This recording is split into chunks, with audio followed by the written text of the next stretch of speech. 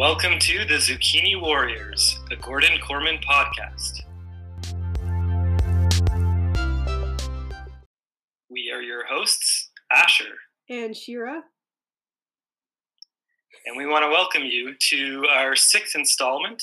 Today we will be covering Macdonald Hall Goes Hollywood, our penultimate book in the Bruno and Boots series, right? Yeah, that's true. The second last book that features Bruno and Boots, but not to worry because, as promised, we will be talking about some of Corman's other books, not involving Bruno and Boots after, but we are coming to an end of, I guess you might call it our first season. So it's kind of sad in a way. It's a bit sad. Who would have thought we would have made it this far? Definitely not probably anyone, but certainly not you or me, I would say. No, definitely not. Yeah, and also, like, growing up, I would always sort of consider War with Mr. Whizzle, Zucchini Warriors, and this one as like a sort of triumvirate of Bruno and Boots books that I thought were the best. It's sad to come to an end knowing that I'm not as familiar with the one that comes next, and knowing that I don't hold it in the same regard, or at least growing up I didn't. We'll see if my mind is different now. Yeah, that's Something Fishy is the one book of this series that we didn't own, right? So for a lot of my childhood, I didn't even know that it existed, I feel like. Yeah, I think I kind of remember discovering it and being pretty excited. I feel like it wasn't necessarily even when it came out. I think maybe we discovered it years later, since we weren't really on the internet looking up Gordon Corman at that point. So we kind of left to our own devices, and word didn't reach us, I guess. But we are talking a lot about a book we're not talking about today. Oh, so that's true. Let's get back. Maybe we'll save that for next time. That's true. Macdonald Hall Goes Hollywood is one of my favorite titles. And the greatness of it is further confirmed by how bad the new title is for it, for me. You know what I mean? So the new title, for those who don't know, is Lights, Camera, Disaster, which could not tell you less about what this book is about. No, just an absolutely terrible marketing decision.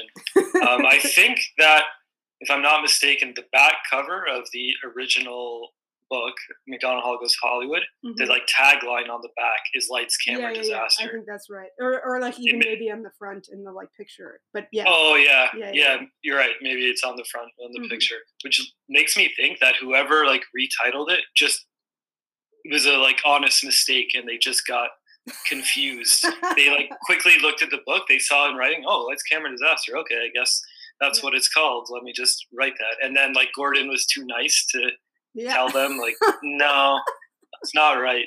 So he just went with it, I think, for the newer pressing of the book. Yeah, definitely a downgrade in title. So luckily we knew it as Macdonald Hall Goes Hollywood. Yeah. And that's how it will always be known to us. Agree. It's also, what's funny about Lights, Camera, Disaster is it's such a bad title, but it's not even the worst title, because the worst title, at least in my opinion, is when they switched the War with Mr. Whizzle to Whizzle War. Definitely the most unnecessary switch. It's such a ridiculous switch. It's like, it doesn't make any sense. You gain nothing. It just kind of obscures things ever so slightly. Why you need to do it, I have no idea. That is so true, because at least in the original title, you're like, okay, it's clear this guy is like a teacher, or at least like an adult, presumably a teacher. Yeah. They're saving like one word, like a short formed word, Mr. There's like getting rid of basically, and making it. Who would want to read? Nobody knows what a whistle is, because it's not anything. Oh my gosh, yeah. I think the only thing I can think of is that for all of these titles, the idea was to make it less clear that the stories take place at a school. Why that would be the aim, I don't really know, because like surely that's like some of the draw for kids. Yeah. But that's like Macdonald Hall Goes Hollywood. I guess if you like can understand Macdonald Hall as a school, lights, camera, disaster is like way more vague. But I don't know. It's very confusing. It is weird. And also, like, usually when you get deeper into a series, you want to be telling your audience this is another book in that series. Right, yeah. So when you're getting to like this book, which is pretty late in the series, why would you not want people to know, oh, this is about Bruno and Boots characters we know and love and would certainly want to read more about. Right. Let's make sure people aren't aware of that unless they do deeper digging. Exactly. Very strange. Very strange. Basically just made the new titles emulate the worst old titles. Like Go Jump in the Pool, Beware of the Fish, both just like vague, unclear what the book's about, and they're like, we need more of that. So let's just kind of like roll with those kind of titles. But anyway, Macdonald Hall Goes Hollywood is the one. Yeah, they sound like knockoffs of if someone made like an off-brand version of this book, like you trying to use characters that sound the same but aren't, maybe like a cheaper no-name version. Yeah. Sounds like they would use these new titles for their series. So anyway, we will, I guess, stop talking about that, but just want it to be known that we disagree with whoever was in charge of marketing at the publishing company during the time of the newer releases or the re-release of these books. Yeah. I mean, we have a lot of feelings about it, but we can leave it there. I'm really excited for this book. This was, I think, for sure one of my faves growing up and potentially one of my most read as well. Yeah, for me as well. And also one that had been the longest since I read it. Like I read it, I think, the most as a kid. Mm-hmm. A lot of time has transpired since I've read it until I read it for this. Whereas the other few, I think I had read more recently. Refresher for you. Great. Yeah. So a few surprises in store, perhaps in the plot summary. Well, let's find out, shall we? Okay, let's do it. Welcome to Sydney Ramplotsky, the part of the podcast where we go through a plot summary of what happened in the book. Hey, Sydney, want to hear a joke? Yeah, okay. What do you get when you cross a animal, a narrative device, and a exercise in winter? Ramplotsky? Correct. Wow. That was very smart, and I'm really glad that the dialogue framework is back. Yep. So all that was good. When you said welcome to, and then the name of the segment, I was worried that you got confused and were about to say welcome to the Zucchini Warriors again. It crossed my mind that I might do that by accident. All right, great job. You didn't, though. All right, Sydney Ramplotsky, let's get it rolling. So we open with Macdonald Hall being turned into a movie set. So there's tons of people milling around, setting up all kinds of equipment. The Canadian flag is replaced with the American flag. The Macdonald Hall plaque is covered with one that says Georgetown Academy. And we learn that all of this activity is for a movie called Academy Blues, starring young heartthrob Jordie Jones. And for some reason, this filming is going on while school is in session, which is only the first of my long list of reasons of why the movie element of this book doesn't make any sense.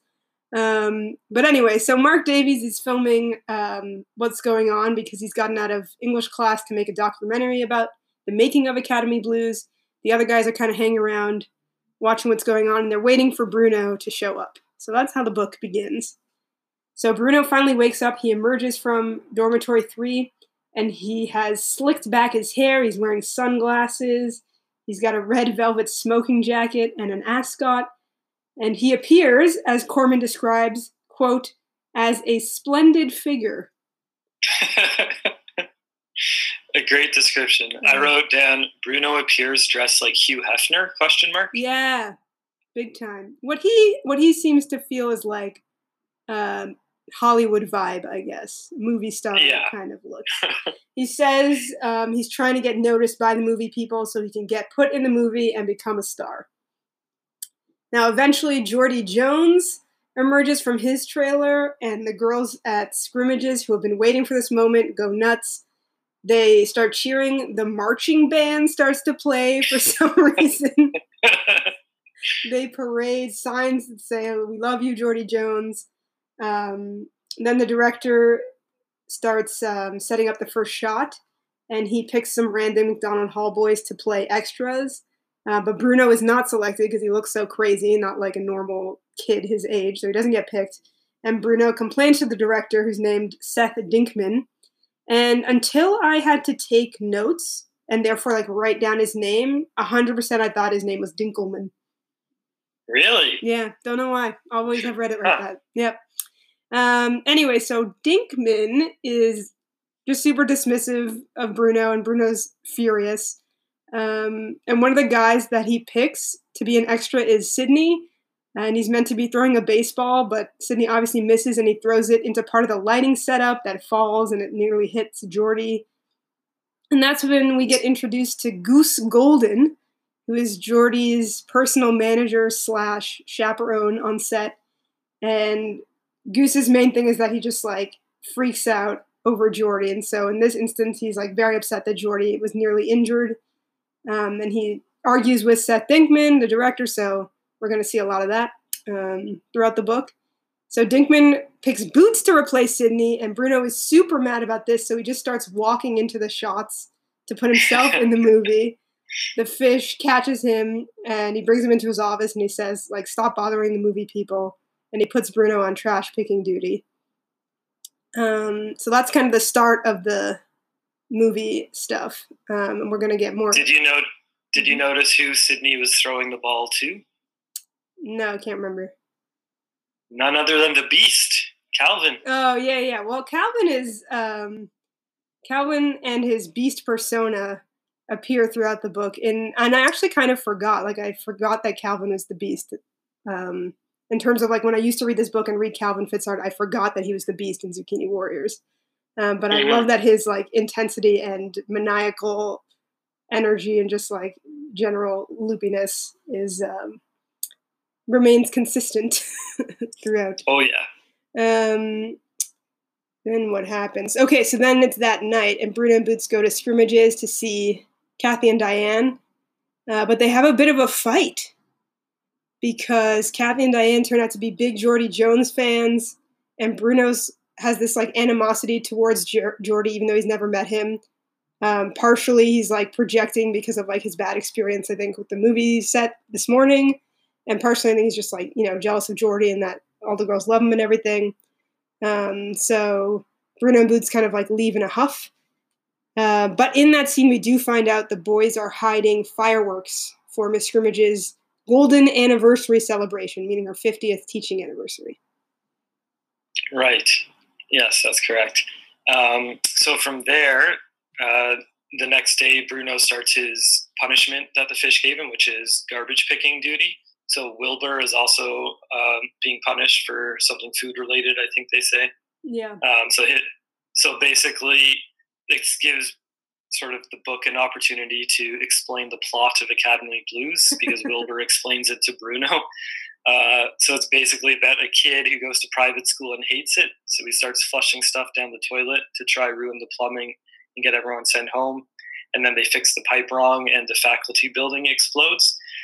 So later on, I think we'll talk more about the plot of this movie within the book and whether it's a good plot or not. But anyway, so that's just sort of to explain what's going on in the movie, because it'll like be helpful to know as they're filming other stuff later. It's a very Corman plot, the plot of Academy Blues. Extremely. It's like Gordon kind of Corman, like a higher mix. budget. Yeah, exactly. It's like a mix of some Zucchini Warriors elements mixed with I Want to Go Home, another book is. Yeah. Mixed, definitely something Corman would write up. Yeah, for sure. Anyway, so then I guess that night we're at another location. Goose, Jordie, and Dinkman are watching dailies from the footage they filmed. Jordie yawns once, and Goose freaks out, saying like they're overworking and all that, just kind of showing that Goose is just an absolute nut when it comes to Jordie. So as they're watching the dailies, they see that there's a garbage picker on camera, and he turns to the camera and waves. And then later on, they see him again, and he's like twirling a baton, like the garbage picking stick as a baton. Then he stabs himself with it and dies dramatically. And Dinkman recognizes that this is Bruno, the guy that walked onto the set earlier. Mm-hmm. And so they gets his staff to print out pictures of Bruno and say, like, don't let this guy on set, basically. So then the next day, Boots walks into his dorm room, and Bruno's hiding in a giant shrub. So when Boots comes in, he just sees like a giant shrub sitting in the middle of the room. And Bruno's like, this is pretty good disguise, huh? So then later, Jordie's wakes up in his trailer, like walks outside, looks at the Macdonald Hall dorms, and yearns to be a part of it. Mm. And so we get a little insight into Jordie's feelings, which is pretty unusual for a Bruno and Boots book to, I guess, like focus so much on someone that's not one of them. Right. So that was kind of cool. Mm-hmm. So then he takes a sip of orange juice. This is outside, but in his head monologue, he's saying like how much he hates orange juice, and Goose just makes him drink it. So he throws the rest of his orange juice into a shrub, and wouldn't you know, it happens to be the shrub that Bruno's hiding in, which is pretty funny that Bruno's just like randomly in his shrub disguise when they're not even filming or like on set. He's just like near Jordie's trailer. Yeah. And he's just testing it out, I guess. Yeah. So anyway, the next day at the dailies, Dinkman notices that this same shrub keeps appearing, and then he sees like Bruno's feet sticking out and his head sticking out, and he's like, what is going on here? He's getting like more and more outraged at Bruno's continued existence, basically, and Bruno continuing to like ruin footage that they're filming. Yeah. So then that night, Kathy and Diane, along with a team of, or no, maybe it's just them. They sneak over to Jordie's trailer, but Goose catches them. So before they can get to Jordie, Goose says, like, get out of there.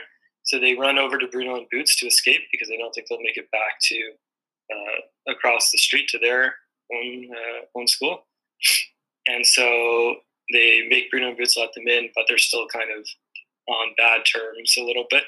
So they ask to get the fireworks that Bruno and Boots have been holding for Scrimmage's anniversary because they want to use it for Jordie's birthday instead, which is coming up. Fudge and the fish knock on Bruno and Boots' door, knowing that the girls ran in there. And so they're given like minor punishments. Nothing too bad, but kind of continuing in Bruno's garbage picking punishment, and certainly won't be the last time he's punished throughout the book. So then the next day at lunch, Bruno is like holding court with the gang, saying what they're going to do about Jordie, and everyone else is like, what are you talking about? There's nothing to do. Like, what do you mean? He's like, we got to take him down a peg. He like thinks he owns the place. He's throwing orange juice on everyone. It's not acceptable. So he says after lights out that night, they're going to rig up Jordie's trailer with fireworks to scare him. So they're going to use the fireworks that are actually the girls. And it's pretty impressive that Bruno gets everyone to agree to this, considering they have absolutely no problem with Jordie whatsoever. And probably haven't thought about him at all, beyond the fact that they're just filming a movie there. Elmer says he's not going to do it. And Bruno says, well, Elmer says he's not going to do it because of his contract for the Zucchini Warriors, which is great. Yeah, I kind of forgot that the contract reappeared, but it was nice continuity. That was amazing. Yeah. But Bruno says, like, okay, if you don't do it, we're probably going to kill him because you're the smart guy that knows how to set up fireworks and like do things properly. So Elmer agrees to do it. Mark is filming the whole thing as part of his documentary. So they set it all up so that it's all like connected to one plunger. So when that plunger is pressed, like all the fireworks will go off. And then Bruno has like kind of a secret firework called the Super Duper Jumbo Boomer that no one else except Boots knows about. So it's like not in Elmer's blueprints, and Bruno plants it himself. So just keep that under your hat for the rest of the book. Chekhov's Super Duper Jumbo Boomer, you might call it. Brilliant. Thanks. And then so as they're setting up the fireworks around Jordie's trailer, they hear from inside some muffled sobs. So Bruno peeks inside and sees Jordie Jones is crying. Yep. I am going to continue the plot, but this seems like a natural point to pause. And as I said, I mean, I have a really long list of why so many elements of how they explain what's going on with the movie don't make any sense. And I won't go through all of them. But this one, from the moment I read this book as like, I don't know, an 8-year-old, 9-year-old, until now, I have never been able to wrap my mind around any kind of rationale as to why Jordie Jones, the star of the movie, would be sleeping in his trailer, and like that is their plan for like where he lives, as opposed to in a hotel. They open up one of the dorms to the movie people. He's also, in addition to that, not just like not being the place where anyone from the movie would sleep. He and Goose are the only people that seem to be sleeping on the movie set. Like, where is the crew? Are they in a hotel and like Jordie's not? It just couldn't make less sense to me why he would be living in his trailer. Wow, I never even thought about this as a kid or now reading it. It just seemed, you bring up some excellent points that I didn't consider. You would think they would definitely take advantage of there being dormitories if they don't want to put people up in a hotel. Yeah. But yeah, there's like, where is the entire crew? Any other actors in the movie? Yeah, anyone sleeping? Well, there are no other actors in the movie. That's another thing that's confusing to me. But, I mean, again, they have not hired any other actor. They just want to get kids from Jordie students walking outside in different outfits, and they just have extras that are the students. Don't think about it too much, and it's fine. Okay, anyway, just wanted to mention that. So Bruno and Boots, they go into the trailer to talk to Jordie, and he tells them that he's really lonely because, you know, being on a movie set and being an actor, he only gets to hang around adults. Again, this is a movie set in a school, so why aren't there other child actors around? Nobody knows. And he says, like, that whole problem is made even worse by being on location at Macdonald Hall, because now he's at a place where there's hundreds of guys his age, but he never gets to talk to them or hang out with them.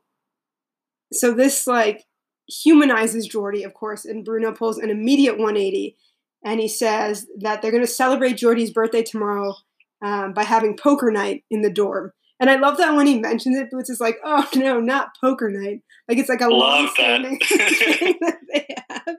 And Boots says he doesn't want to do it because at the last poker night, Sydney got a royal flush, threw up his arms in celebration, and dislocated both of his shoulders. That is very traumatic. It's pretty surprising that Bruno wants to do it again, and that Sydney wants to do it again. Because Sydney shows up to poker night. Boots isn't like upset that Sydney dislocated both of his shoulders in, as you mentioned, what must have been like a pretty traumatic thing. He's mad that because he dislocated his shoulders, Sydney started screaming, and so the fish raided the game. That is how that throwback ends. Yeah, Boots is kind of a jerk. He's cutthroat. But anyway, so he is not interested in poker night. So Bruno says, okay, this is perfect, because Jordie and Boots are both blonde, and Jordie's worried that Goose will see that he's missing because Goose is like so paranoid that he comes and checks on Jordie throughout the night. So Boots is going to stay in Jordie's trailer, pretending to be him asleep while Jordie goes to poker night. Then Bruno delivers some great lines that kind of sum up why I find Bruno so hilarious in this book. So he says to Jordie, quote, "It just so happens that there are 6 guys outside booby trapping your trailer. No, don't try to figure it out. It was a bad idea, and I'm really sorry. Psst, guys, take away the explosives. Poker night instead." Amazing. And that they don't like question it. They just start doing it because it's just normal Bruno behavior. Like, we didn't understand the fireworks to begin with. Like, poker night sounds like a fine transition from what we were doing. Yeah. Don't try to figure it out, he says. Anyway, so the guys pick up all the fireworks, but they're going by Elmer's diagram. So Bruno's super duper jumbo boomer is still there. So the next night is poker night, and the guys are gathered in Bruno's room. Bruno brings Jordie in, and he introduces him as, quote, our newest pigeon. Which I had to look up. About that. I had to look up what that meant. Do you know what it means? Because you're a poker guy. No. I mean, I I think didn't it know that just was a means poker term. someone who's bad at poker is a pigeon. Oh, interesting. But it's so funny that like a whatever 13 to 16 question mark year old boy would use that term. Oh, that's fantastic. Yeah, it's so funny. So the guys use food instead of money. And so they all kind of like show what they brought. But before they start the game, Bruno says they need to present Jordie with his cake. And for some reason, they left Sydney in charge of the birthday cake. And Sydney accidentally used firecrackers instead of candles. So the cake explodes and everyone hides as Mr. Fudge comes to investigate the noise. Can I interrupt for 1 second? Yeah. Just to comment, like everyone, yeah, as you said, everyone's bringing food. I just loved what Pete brought. Oh, yeah. It's such a classic thing. Like everyone's bringing like snacks and Cookies, whatever. Yeah. Jordie brings fancy food, but Pete brings a watermelon and 3 packs of Tic Tacs. Yeah. Such a funny combination. Where did he even get this watermelon from? It's so funny. His is the most refreshing of all the food. Definitely. Yeah, that is really good. I love that Pete just is never quite doing things well. Yeah, exactly. So funny. Okay, so Mr. Fudge comes to investigate. Everyone hides, but Jordie pretends to be Boots. And everyone is really impressed that he's able to like mimic Boots' voice. And that's the first of several times in the book that like everyone's genuinely surprised that Jordie can act, which I find is pretty funny and kind of cute. Yeah, I definitely. think he's just a pretty face, I guess. So once the coast is clear, they abandon the game. They just decide to eat all the food. Meanwhile, Kathy is leading Diane and a dozen other girls in a plan to kidnap Jordie and bring him to a surprise birthday party that they are throwing for him back at Scrimmages. So they break into the trailer. They scoop up a sleeping Boots rolled in his blanket, who obviously they think is Jordie. They carry him back to Scrimmages, where the rest of the student body is waiting. They're super disappointed to find out that it's Boots, not Jordie. And then they very unfairly just dump cake and punch on Boots' head because they're so mad.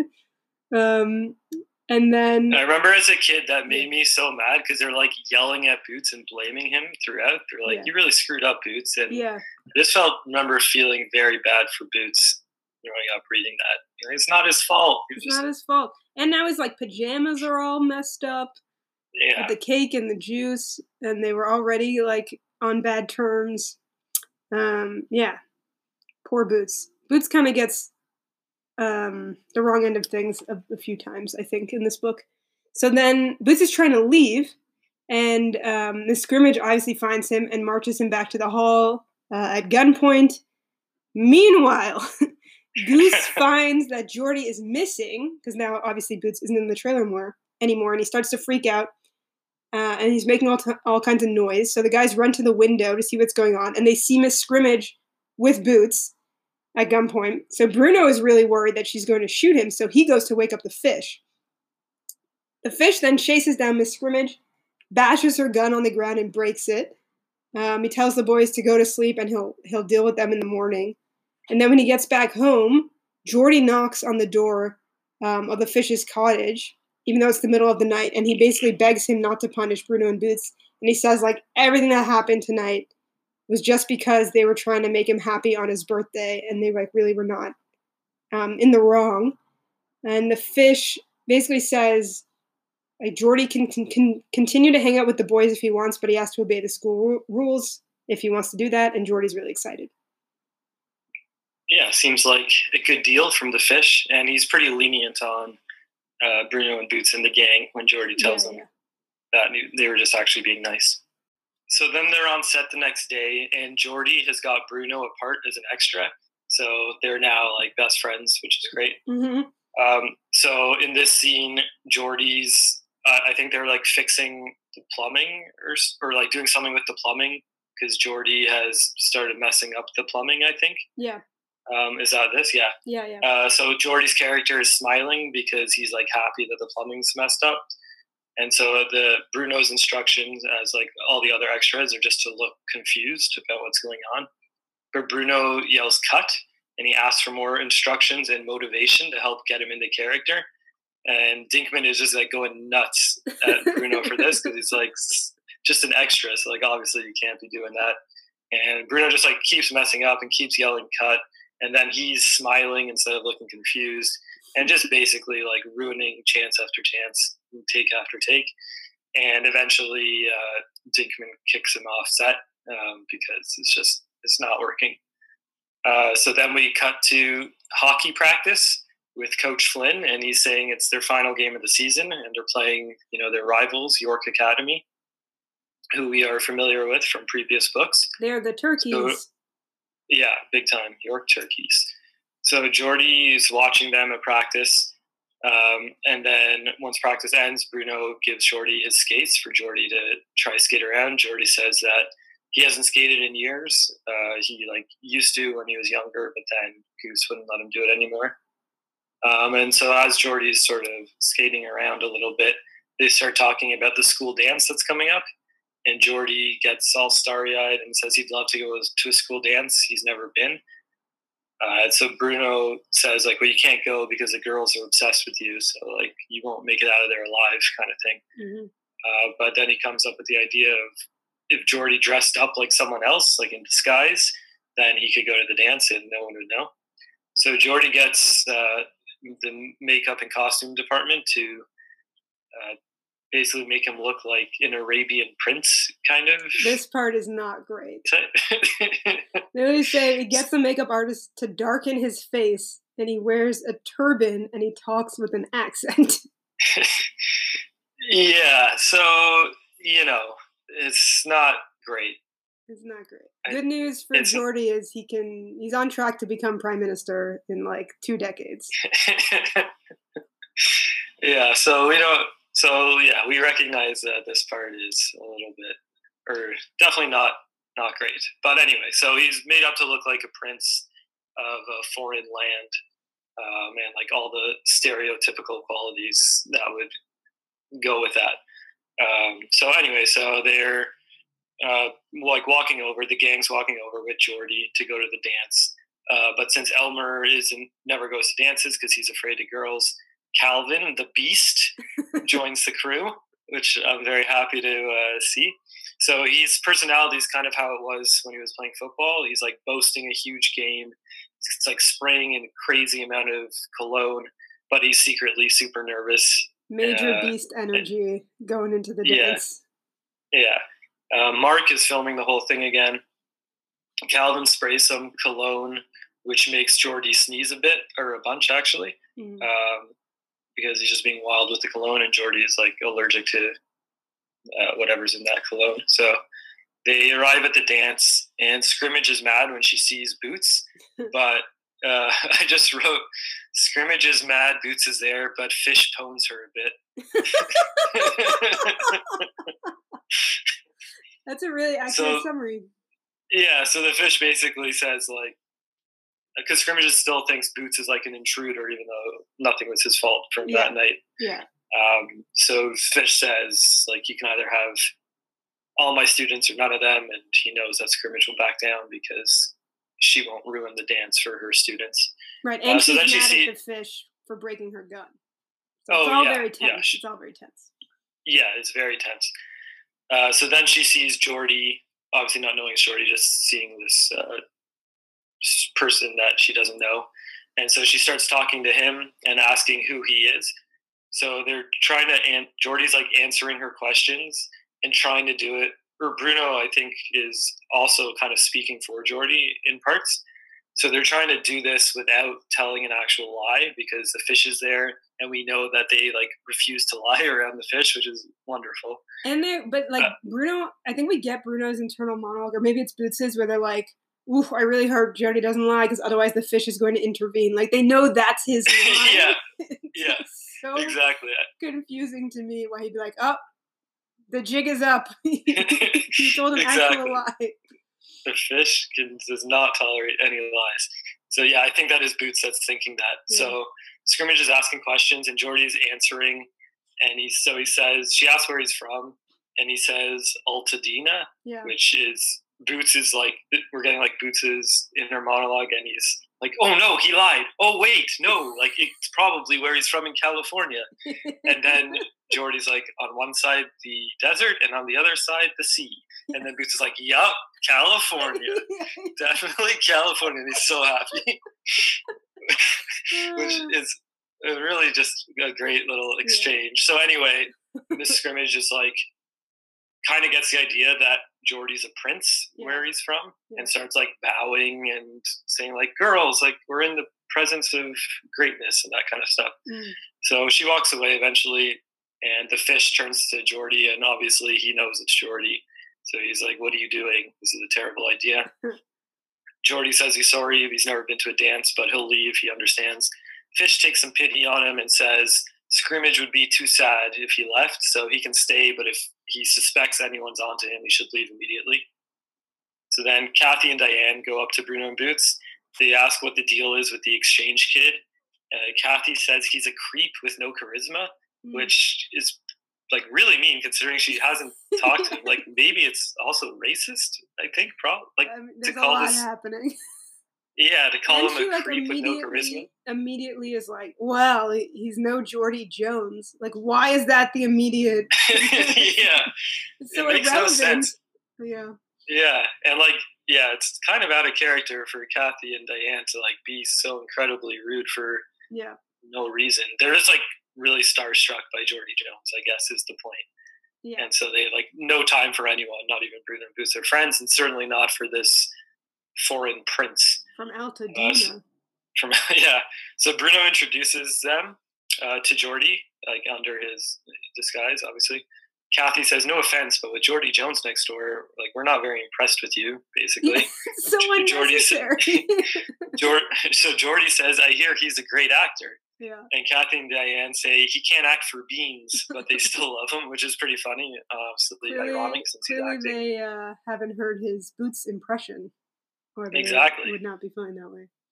Yeah, well, this is another thing. They're also like, or the boys, like the people who know that he's acting, are like super impressed that he's changed his voice and his walk and everything, and they're like, oh, maybe he is a good actor. Yeah, exactly. Apparently he is based on these examples. Yeah. So everyone's dancing, but nobody will dance near Calvin. So the one side of the dance floor is like just Calvin dancing, and everyone else is like kind of sardined on the other side to get away from Calvin. So he figures that people must not be dancing with him because he doesn't have enough cologne on. So he's trying to spray, but he's like moving so quickly dancing that he misses his body. And the cologne kind of settles over Jordie, who starts sneezing like uncontrollably. So Kathy recognizes that sneeze from a movie that Jordie was in that she's seen. So she like yells for the music to stop and for nobody to move. And she's like, I know that sneeze, Jordie Jones is here. So then there's like a mad scramble for Jordie as they all realize that it's this guy sneezing, because I think he sneezes so big that the turban falls off his head. Yeah. And so it's obvious it's him. So there's a mad scramble for him. The girls are trying to get to him. The guys are trying to protect him. There's kind of like a stampede. Sydney gets trampled because, of course. So he gets trampled, then he climbs up on Bruno. Yeah. And that gives Bruno the idea for Jordie to climb up on Wilbur. So he yells for Jordie to do that. Then Kathy and Diane also form like a human tower. Yeah, this part's incredible. Yeah, so Kathy and Diane are like, as a 2-person tower, are going towards Jordie and Wilbur. I don't know what happens, like, if they get him. Well, I don't know. Yeah, she's like, she makes a grab for Jordie and he starts to lose his balance. Like, that's kind of. Yeah. So so he tips backwards. Wilbur starts to fall, and it looks like Jordie's going to fall from like a high distance. Yeah. And then at the last second, he grabs the basketball net, which happens to be there. Mm-hmm. So he's just like dangling from the basketball net now. And then at that moment, Dinkman, Goose, and the movie security arrive with Boots, because Boots has come to get them. And again, Kathy's just laying it into Boots. She's like, that guy's going to be such a nuisance. Yeah. So she really has like no appreciation for lives she's putting in danger, or like things she's doing to this poor guy or to Boots. She really just wants to get to Jordie. Mm-hmm. But anyway, so the next day the boys are sitting around and they're writing letters to Miss Scrimmage, which is punishment from the fish for ruining the dance. So they're writing letters to basically apologize. And My favorite is obviously Pete, whose letter it starts with, "Dear Miss Scrimmage, how are you? I'm fine." Which is like, I think, the funniest thing in the entire book, probably. So that was really funny. And then at this point, Larry reminds Bruno that he's running out of time to get in the movie because they have their wilderness survival trip this semester, which is colloquially known by the group or by everyone at the school as Die in the Woods. So seed is planted for later on in the book. We get major hints at age again at this part. Oh yeah? Did you catch it? So Elmer says every fourth form student has to go on it. No idea what fourth form could mean. And we hear Sydney has already gone on it. So Sydney is potentially in like a different grade or form than they're in. Yeah, I was wondering about that. And Sydney, it was like Sydney's second chance because he couldn't go the first time because he hurt himself. Yeah. So is Sydney like much older than them? Yeah. Or just unclear. Are there several opportunities to go throughout the year, I guess? Yeah. Well, that wouldn't make sense because they wouldn't go in like the winter. Although we have established there's no snow. So maybe they could go in the winter. But what is a form? Why does he say form? Even though I don't know. I'm guessing this is like an olden days expression that they were still using in the 80s, I guess, that maybe we don't know. It seems like that's something like Elmer would say because it's like slightly like fancy, but they have referred to it as grades. Like in the first book, they say it's strange. About, like, I assumed it was like their fourth year, like so they would be like seniors. Although it's hard to actually know because I don't know when they start the school. So we don't know. We just don't know. But there was references to age, so I want to And Sydney might be older than that. Sydney might be older and held back, which would make sense, or he's in a different grade. We don't know. I have other thoughts about Die in the Woods and how we'll get to that when we get there, I guess. Sure. Okay. So while this is happening at the Fish's house, Dinkman and Goose and the Scrimmage are there having dinner at the Sturgeons. I think Mrs. Sturgeon is probably trying to get everyone together to like help mend fences since Miss Scrimmage is suing the Fish right now, and like every time there's an incident, the lawsuit goes up by a bunch of money. Mm-hmm. So that's my guess why they'd be together, because otherwise it'd be weird that they'd invite Miss Scrimmage over like during the time while they're fighting. Anyway, so Goose and Miss Scrimmage are fighting at dinner because Goose is yelling at her for the girls like almost killing Jordie at the dance. And then Miss Scrimmage says, "You, sir, are a cad." That's your favorite line in literature, I think. Yeah, I've definitely said in my daily life, as Shira knows more than once. So they both storm out, Goose and Miss Scrimmage. So the Fish is just there with Dinkman alone. So he recommends that Jordie should be allowed to hang out with the boys normally so that they don't have to do all this sneaky stuff. Dinkman says he agrees, but like it's not really up to him. It's up to Goose, and Goose is an idiot. So then the Fish is like, "Yeah, I know." And then, so cut to hockey practice where during the practice, a second goalie, fully dressed, comes on the ice and starts banging his stick on the crease, which I guess is universal signal for like, "Come shoot at me." So they take a couple shots on him. Then Jordie takes off his mask, reveals it's him. Says Goose told him he could have the day off. And then the coach comes, so Jordie like puts the mask back on, and he says, "Who's this goalie?" And Bruno says, "Fred." And Fred volunteered to help practice help the team practice so that they have a second goalie. And the coach is thrilled with this because now more people can take part in drills and stuff. And the coach knows that his team sucks and he really wants to beat York Academy, so he's happy to have Fred. Now, what I don't get is the book says Jordie is only so-so as a goalie. He's good with his glove, keenly observant, so tough to fake out, but lets in the easy ones. But like based on that description, he's way better than so-so. If his only weakness is just like he's not good at the bad like shots, but he's amazing like otherwise. I don't know. It was weird that he's like anytime like a puck seems to just like slide slowly at him, it goes in. That seems that's like not great.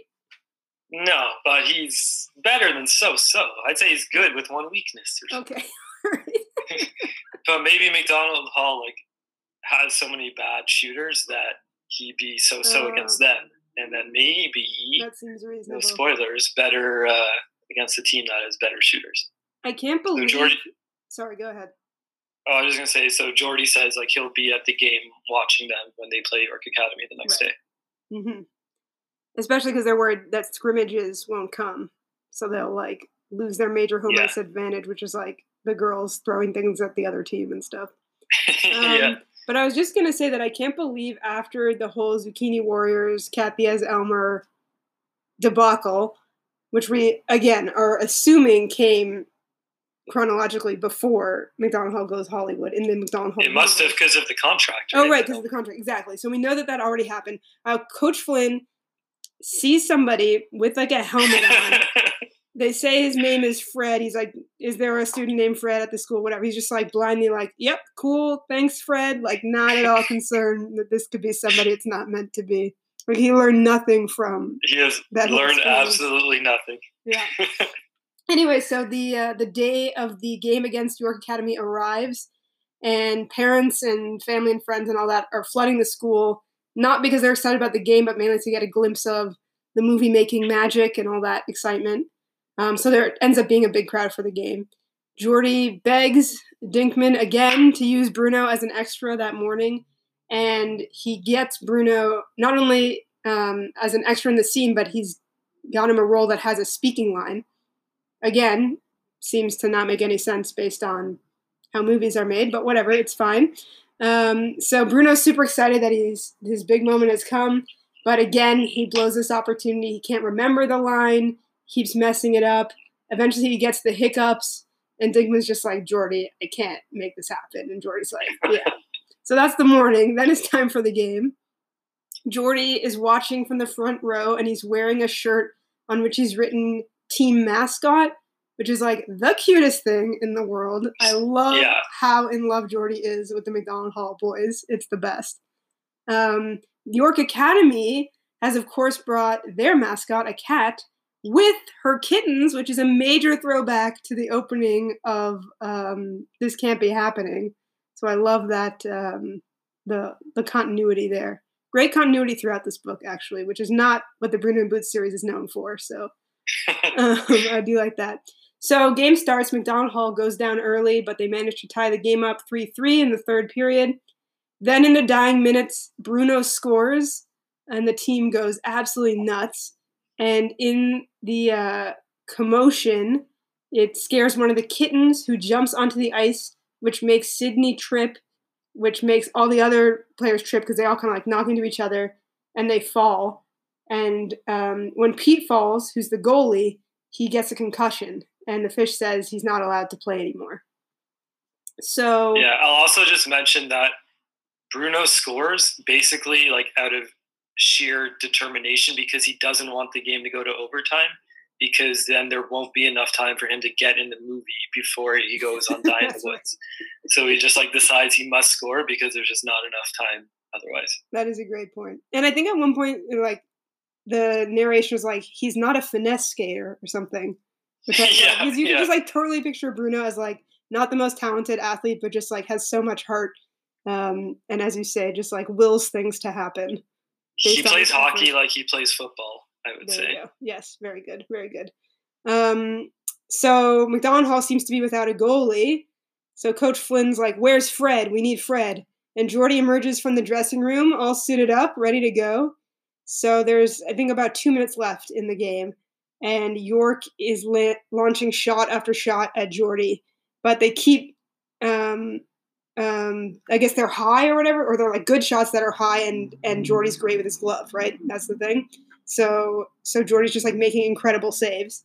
And Boots is like, I hope they don't just like give a low shot, which we know that Jordie will let in.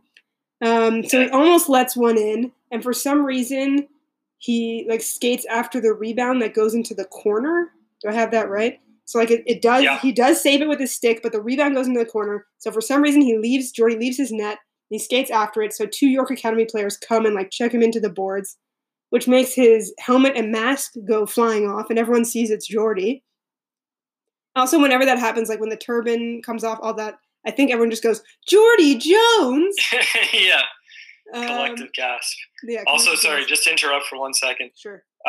So like while Jordie's making all these great saves, like then at a whistle or something, one of the York players says to Boots or Bruno, like, that's your backup? Who's your third string? Jacques Plante? Yeah. So I'm just curious for anyone who has the newer version. I'm guessing they updated that name, and I'm just curious what name they updated it to. So if you can tweet us and let us know if it's still Jacques Plante or if it's been updated, that would be great. I like the way you say the name. Thanks. So they're basically scrambling in the corner. York does manage to get the puck free, and they shoot at the empty goal. Jordie runs and makes runs, not skates, it says. Because he's not great at skating, I guess. And he dives for the net, and the puck hits him just above his left eye, and that heroic save secures the win for Macdonald Hall.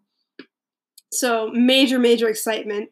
But it turns out that Jordie's eye is going to take 10 days at least to heal, or to heal enough that it can be covered with makeup for the movie. So that puts the movie schedule on hold. So obviously Dinkman is super upset about this, and he has Jordie just doing press for hours every day to try and make up for it, and to try and sort of like use this as an opportunity to increase interest in the movie. Bruno decides for some reason to also organize a press conference. So he wants the whole hockey team to be there to tell their side of the story of Jordie and his spectacular save. And I guess to like get to be on TV as like making up for the fact that he wasn't in the movie. But the Fish shuts it down before it even really gets started. And he warns Bruno that if Bruno wasn't going on the wilderness trip, he would suspend him because he's like so out of control. But Bruno like doesn't even really care. He's still just like super intent on getting in the movie. Just wanted to touch on a couple things you just spoke about. So you were talking about Coach Flynn having learned nothing. So when they're in the hospital talking to Jordie, Flynn's like, I can't condone breaking the rules, but today I came very close. Yeah. And because they say there was an ineligible player and they got disqualified. Right. I wrote ineligible player equals DQ equals sounds familiar. Yeah.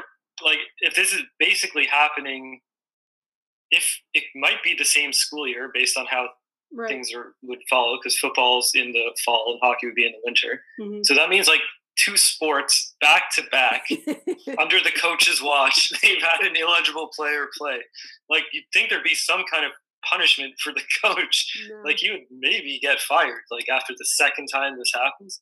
Also that he was like really hoping Pete would just play with a concussion, and the Fish had to be like, no. I don't know how Flynn got or keeps his job, but he seems so inept. Yeah, it's the best. Also at the hospital, I just wanted to mention that Goose is also in the hospital in a bed next to Jordie because he's had like a nervous breakdown basically, but recovered just as quick, says the doctor. And then Goose is like, why couldn't anyone else have got hit with that ball instead? And then Coach says, it's a puck. And then Goose says, it's a lethal weapon. It should be controlled by the government, which I like a lot. Yeah. And then also, sorry, just one more thing. Holy moly. That, the Fish, then I think he's talking to either his wife. I'm not sure, but he says, my instincts tell me Jones and Bruno and Boots are an explosive combination. And I wrote down instincts or the last 2 weeks. Like what instincts anymore? It's been proven like over several calamities that they're clearly an explosive combo. Yeah, that's true. It was so nuts. And then also at some point when like news breaks about Jordie being this hockey hero and being bedridden, he gets sent like a ton of flowers and stuff. His trailer is all covered in greenery. You mean his home? Yeah, exactly. So one day, like Goose looks at his trailer without his glasses on, and he doesn't see it because it's all green. So he thinks Jordie's trailer has been stolen, and then he like runs into a cactus, and his toupee comes off. Yeah, just a little slapstick humor there. He's a bit of a Sidney Rampolsky. That's true. But it's like, instead of it just being general clumsiness, it's always just because he's like very paranoid about something happening to Jordie. Yeah. based on the description he's given, as a kid, I always kind of pictured him as Danny DeVito or Danny DeVito type looking guy. Oh, I like that a lot. Yeah, so that's how, when you're reading it, listeners, maybe you should consider picturing him like that.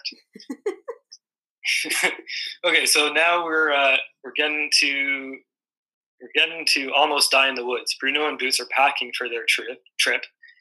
Well, I should say Boots is packing because Bruno only has one thing in his duffel bag, which is bug spray, because he's so sad about not being in the movie that he says he can't get motivated to do anything, let alone go on die in the woods. So then they're walking around campus and they see the miniature faculty building that is being constructed has now been completed.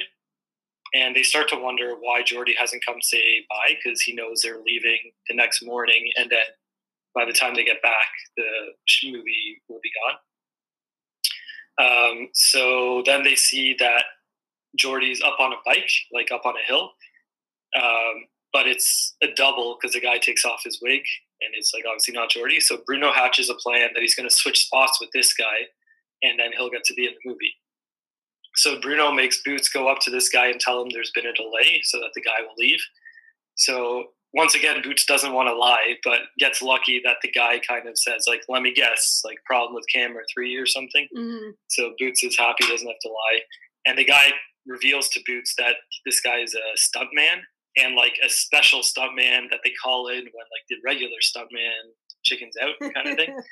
So Boots is starts freaking out and running towards Bruno, yelling it's a stuntman, but it's too late.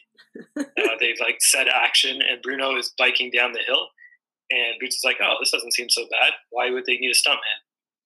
And then all of a sudden there's this big explosion, and the front wheel of the bike blows to pieces. The geyser of water shoots up. Bruno tucks and rolls and just lands perfectly, and it all goes amazing. And Dinkman's so happy. He's finally something's gone right. He goes up to where Bruno's lying down and being great job, Charlie. And then Bruno sits up, the wig falls off. Dinkman sees it's Bruno, and he just screams. And then it cuts to the next scene. So then later Bruno finds out that he's still not going to be in the movie after all that, because he's not in the union. Which hasn't mattered for any other part of the movie, but anyway. No, well, the stuntman union is a special place. Okay. So he's really mad now, especially because he could have been killed basically on this, doing this stunt. And he's also really mad that Jordie hasn't come to say goodbye, and now it's bedtime. So they go to sleep.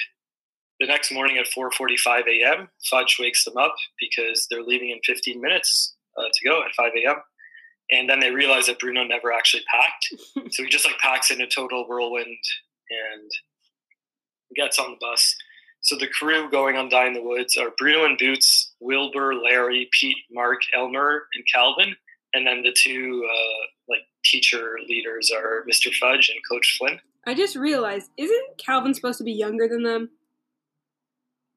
Didn't we establish that in Zucchini? Yeah, I think we did establish that seemed to be the case. Doesn't make any sense, but anyway, keep going. Yeah, that's a good point. And also, I like that they didn't, they made up a reason that Sydney wasn't going to be on the trip, because I think Corman knew if Sydney was on the trip, just he would have had to get into so many accidents and stuff that it would have derailed the plot. So right. I like that Sydney isn't on the trip. Yeah, that's a good point. Yeah. Yeah, it would have taken away from everything that's going to happen. So on the bus, Bruno starts bad-mouthing Jordie about how much he sucks. And and then all of a sudden he hears a voice below saying Jordie's a great guy. And he sees that it's Jordie hiding out. And he says he's stowing away because he can't take doing any more interviews and being watched all the time and being treated like a prisoner. Meanwhile, Calvin is boasting about living off the land and being a great huntsman and woodsman. So just classic Calvin stuff. Jordie calls his parents and leaves a message telling them that he's leaving for a few days and not to worry, but he doesn't say where he's going. The bus drops them off finally. And then there's a 3-hour hike from when the bus drops them off, which is sort of at the start of the woods. And they hike deep into the woods with all their equipment and stuff. As they're walking, Elmer is examining, each tree and plant and animal he sees and like saying the Latin name and talking about it. Finally, they reach the site where they're going to make camp. And then Fudge and Flynn realize that Jordie's with them. And I like that the coach says, all in one breath, it would seem, "How did you get here? Why are you here? Please go away." Poor coach can never catch a break. So they try to figure out, like Fudge and Flynn are trying to figure out if they should keep Jordie with them or take him back. And they eventually decide that Fudge will take Jordie to the main road and get to the closest town, and then Fudge will rejoin them once Jordie's safe and sound. So as they're doing this, the coach leans on a grocery bag and somehow drops like the papers with directions, his pen, his compass, into the canoe, which also has the food in it, and that the canoe like slips and starts going down the hill towards the water. And so the coach tries to save it and like jumps on the canoe, but he kind of overshoots it awkwardly, and it makes the canoe pick up a bunch of speed. And now the coach is like in the canoe as it's racing down the cliffside. I think this is sort of the vibe I'm getting. And then it hits like a rock that's arcing up. So the canoe kind of like flies into the water, and the coach like dives off just before that happens. So the coach hurts his foot doing this, but the canoe lands on the water, and they're saying they're happy the boat didn't sink because it has other stuff in it. But then as soon as they say that, the boat does sink. So all their food is gone and their directions and all that. Meanwhile, Goose tells Dinkman that he can't find Jordie, but Dinkman like dismisses him and tells him to go away. Mm-hmm. Meanwhile, back at Die in the Woods, Elmer diagnoses that Flynn has a broken foot, but nobody knows how to actually help Flynn. And then Calvin says, "I know exactly what to do. First, I'll kill a water buffalo." There's good Calvin quotes throughout Die in the Woods. Agreed. So Jordie says that he knows maybe what to do from being in a paramedic movie. So he sort of oversees them making like a splint sort of thing for the coach. Then Calvin says that he's been marking the trail they walked the whole time, so he can get them back to where they came from. But he marked it with peanuts, and then they see a squirrel eating peanuts, and they realize that the trail is gone. They decide that Fudge should go alone to get help. Fudge has a compass, so Flynn says Fudge on his way to try to get help. But then, like hours later, by nightfall, there's no sign of him, and the boys are like getting worried about him. And the only food that wasn't in the canoe that's now in the lake is a sack of flour and a jar of shortening, which I guess is lucky that those randomly weren't with the rest of the food. Why would they have shortening on their trip into the wilderness? Their survival trip, they've a sack of flour and a jar of shortening. It does seem like strange things to have, but they make some cookies with it. Yeah. And Pete also has lifesavers, which they have. Mm-hmm. So we know he likes Tic Tacs and lifesavers. So he's big on like the small candy that like you keep in your pocket, I guess. He wants fresh breath. Exactly. And then Calvin says, "First thing in the morning, I'll fashion a crude crossbow."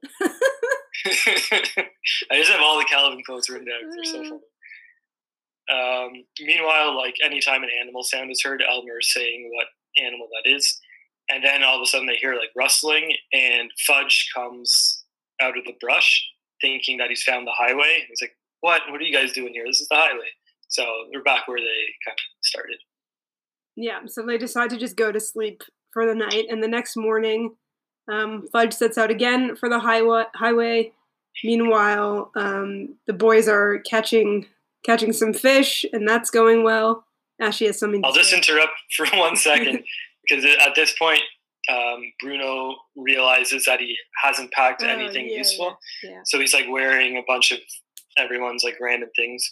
But I just wanted to point out that he stuffs a couple ties in like these boots that are too big for him. And it says like, "I knew they'd come in." Bruno's like, "I knew they'd come in handy someday." So I think that's like a callback to the uniforms from Whizzle. Yeah. That's good. It sort of, doesn't this really make you feel like this should be the last book in this series? Because it's sort of like when there's all these throwbacks to the other books. It feels. I was just thinking that, and I bet originally it was, because the other one comes out like so much later than the rest of these. I feel like his publisher eventually convinced him, like, you got to do one more. People love Bruno and Boots. Yeah. But I don't know for sure, but I would bet that he expected this to be the last one in the series. Well, we'll ask him when he becomes our best friend and third co-host. Okay. So the boys are like catching fish, and they're actually really good at it. And Calvin keeps fainting, though. First he faints at like the sight of the fish's teeth, and then he faints when Flynn starts to like cut and prepare the fish.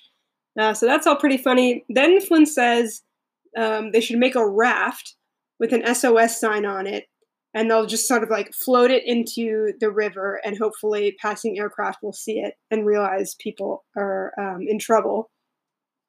Meanwhile, back at the hall, Goose lets it slip to a reporter that Jordie is missing, and so that breaks into the news. And so upon hearing that, Kathy realizes that Jordie must be on Die in the Woods with Bruno and Boots.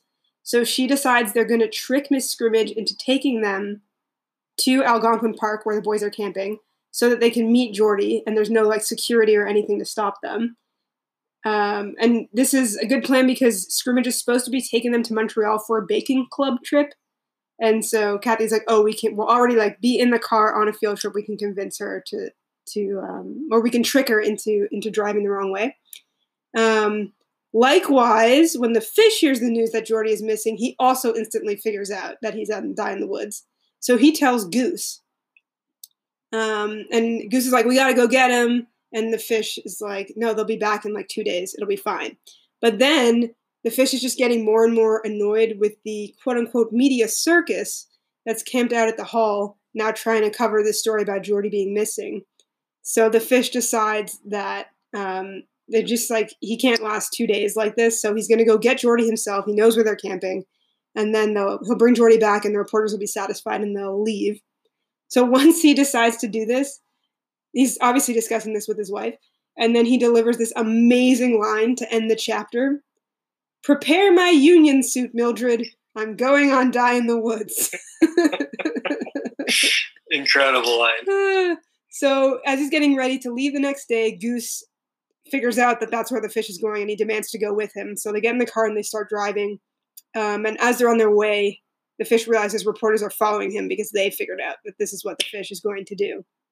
Meanwhile, the girls do trick Miss Scrimmage into driving to the park instead of to Montreal. And when they arrive, Miss Scrimmage is like, what is this? They explained it to her as a surprise camping trip to celebrate her 50th anniversary of teaching. So obviously Miss Scrimmage is very touched and happy with this.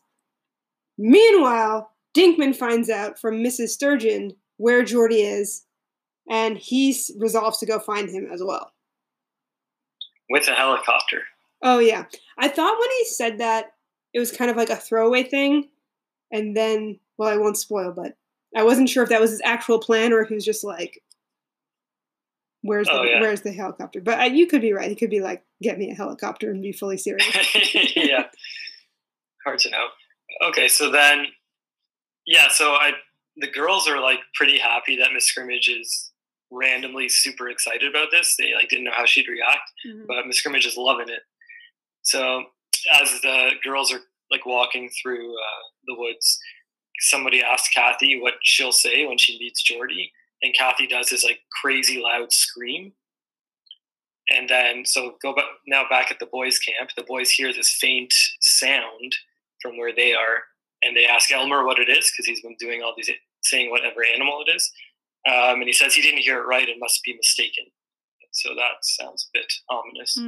Meanwhile, they're writing help on the raft, cutting Wilbur's long underwear, and Bruno and Boots have both made the E, so it says heap instead of help, which is funny because Wilbur's like, somebody's pretty stupid or something. They just like yells that, and I don't know, it's just funny. And Coach Flynn is like, you guys want to check that out? It just like made me feel like they've really like established themselves like at this campsite, and now they've like all have these different chores and stuff. I don't know, I liked it. Right. So anyway, the fish and Goose are now also like walking through the woods to the campsite. They hear this crazy scream that Elmer's also heard, and now the fish is like getting a little bit anxious. He wants to find his boys. The screams are getting louder meanwhile, and Elmer's getting more and more worried. Coach finally says, like, Elmer, what are you hearing? And Elmer says it's a spotted tundra leopard. And Flynn says, no way. And Elmer says, like, keeps insisting that it is. Mm. And so everyone starts freaking out. Calvin says he's going to rip it to shreds, but then he starts crying, which is pretty funny. The sound gets louder and louder and louder. So they grab weapons, like pots and pans, to like prepare to battle the spotted tundra leopard. And then Bruno and Boots like share a moment with each other, like where they stare into each other's eyes and like scared that they're gonna die. And then Boots snaps out of it and says, nah. Which is weird because like they haven't spoken until he says for nah. a minute, it's like major Toy Story 3 energy for a second when they're like face down their death. But yeah, I do like they just like nah. Yeah, so Bruno says or asks Elmer if the leopard can swim, and Elmer says no, the cats don't like water. So he says, let's all get on the raft we just built. So the boys all they carry Flynn and run down to the raft. Meanwhile, the fish and Goose emerge from the brush onto the campsite, and the boys see them. They call for them to join them on the raft, and the sound is like super loud now, really close. So the fish and Goose like sprint down to the raft, and finally, the source of the sound emerges into the campsite, and of course, it's Kathy that has been making that sound with her scream. So then Miss Scrimmage thinks everyone's there to help her celebrate her anniversary, so she's really touched. And then at that point, the helicopter comes with Dinkman in it, and as that's happening, the reporters come out of the bush and start taking pictures of everything. So quite a chaotic scene. The helicopter picks everyone up off the raft, and then they leave Die in the Woods and head back to the hall. So now it's the final day of filming, and the film set is now fully open to all students from both schools. Dinkman, I think, is like, he's now just sort of happy that it's coming to an end. So he's like loosened restrictions, I guess, which might have been on based on how it's described. So there's 2 scenes left to film. It's the faculty building explosion and the stunt scene that they did with Bruno that they have to redo. And why would they have to film the faculty building blowing up, the model of it, at Macdonald Hall? No reason. It doesn't make any sense. No, they've already said that all the interior stuff is being filmed somewhere else, so it's not like the whole movie's being filmed there. Right, exactly. There's should no be reason. like in a studio with them. Anyway, I'm over it. Keep going. Yeah.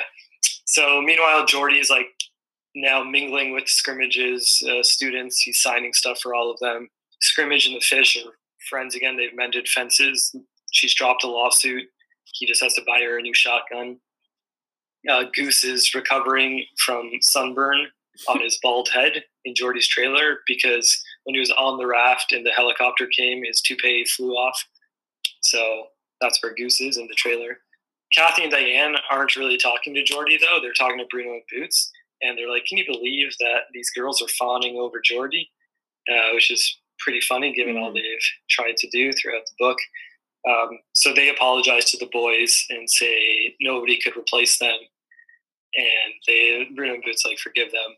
And they tell Kathy that Elmer wants a tape of Kathy making those sounds so he can study them because it sounds exactly like the spotted tundra leopard. And then Dinkman says it's time to blow up the faculty building. So the 2 technicians gets to like do this. They see a wire buried in a flower bed, and they're like, "This must be it." And one guy says it must be the wrong one because it like doesn't make sense exactly where it's located. And the other one says, "This is a school. How many detonator cables are just lying in flower beds? Like, just do it." And so Dinkman says, "Action." They press that plunger, and nothing happens. Because, of course, as you may recall, there is another wire that is connected to the super duper jumbo boomer. So that is actually what they're pressing. So that like is near Jordie's trailer where Goose is currently lying down, which is also weird, actually. Why is Goose in Jordie's trailer and not his own? But Couldn't anyway, tell you. So the trailer, so like the firework kind of launches in the trailer or around the trailer, I guess. And the trailer starts like moving because of the firework. Mm-hmm. So the firework goes off, and now the trailer is picking up steam and starts flying towards everyone, like the crew and students. And the trailer's brakes are now gone because of the firework. So the trailer's going super fast. Goose is in it. He like pokes his head out the window, like screaming. So everyone leaps out of the way, but the trailer crushes the faculty building model that's been built. And then at this exact moment in all the chaos, Mr. Fudge gets out of a cab that happens to be like stopping right on the set, I guess. And he asks for $347.50. So I found that very funny, actually, that they like kind of just forgot about Fudge until that moment. It was really funny. Like nobody even thought twice about that. So Dinkman is just like totally fed up. He says like this place is cursed. They'll rebuild the model in California. He just wants to get out of there. Which would make more sense. Yeah. He says, let's film the stunt and then like be done. Someone says the stuntman threw his back out dodging the trailer.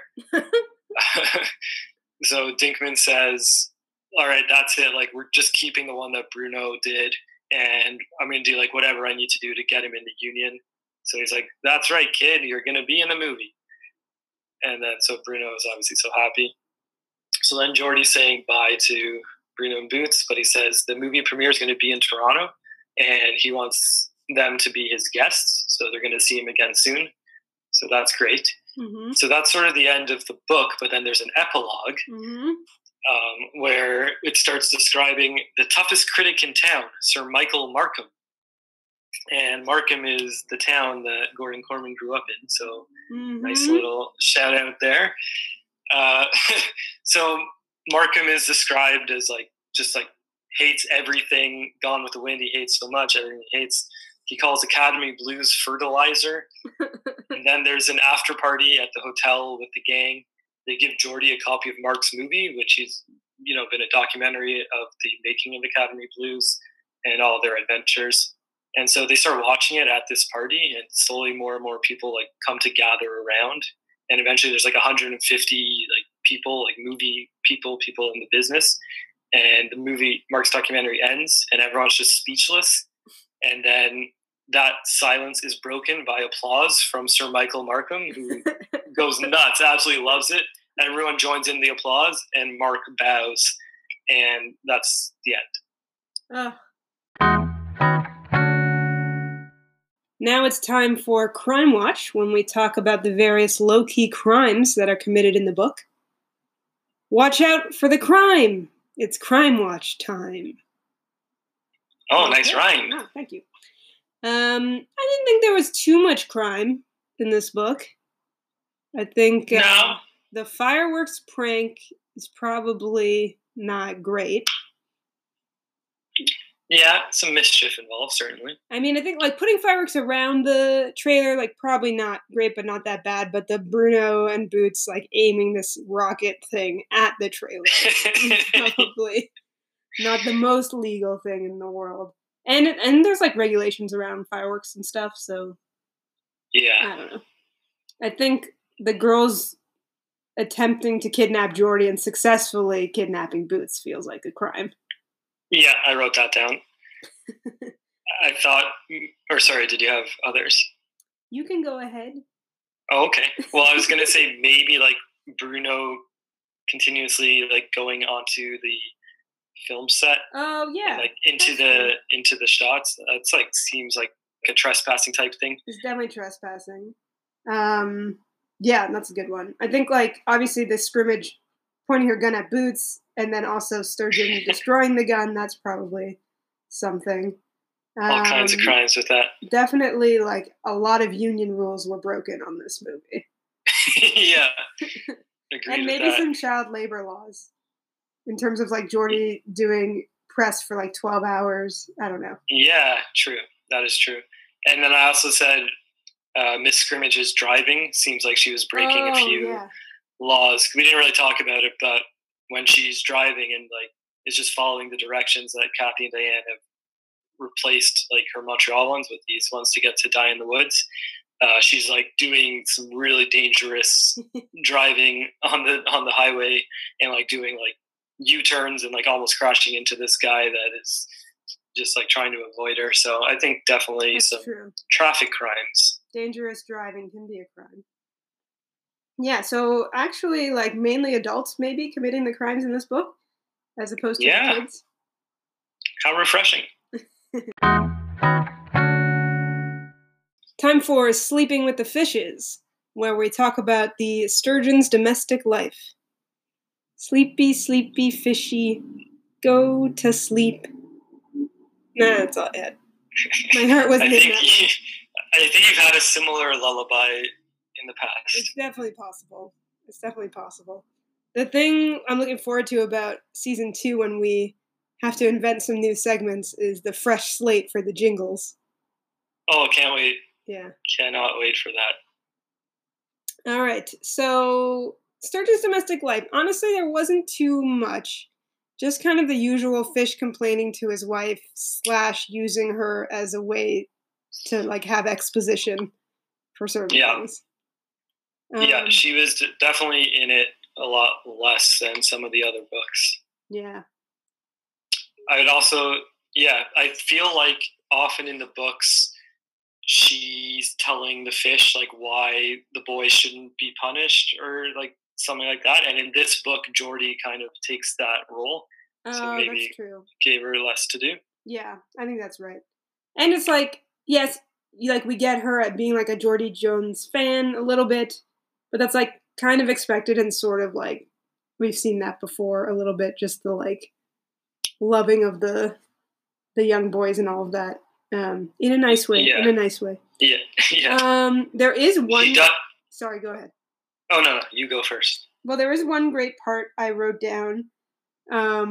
Just like a little tiny scene when the fish is finally setting off for Algonquin Park. There's no dialogue; it's just like description. He gets into the car, and he's like dressed for the wilderness. So he gets into the car and he takes off the hunting cap and he like throws it on the seat next to him. Then he glances back towards the house and he sees his wife in the window, like shaking her finger at him. Then he sighs and he puts the hat back on. That actually is hilarious. Yeah, that's so funny. It's so I forgot about that. Oh my gosh, it's just like so perfect. But yeah, that was like really the only Sleeping with the Fishes moment that I had. They don't even play Monopoly with Jordie or like anything fun. Nothing. Yeah, surprising.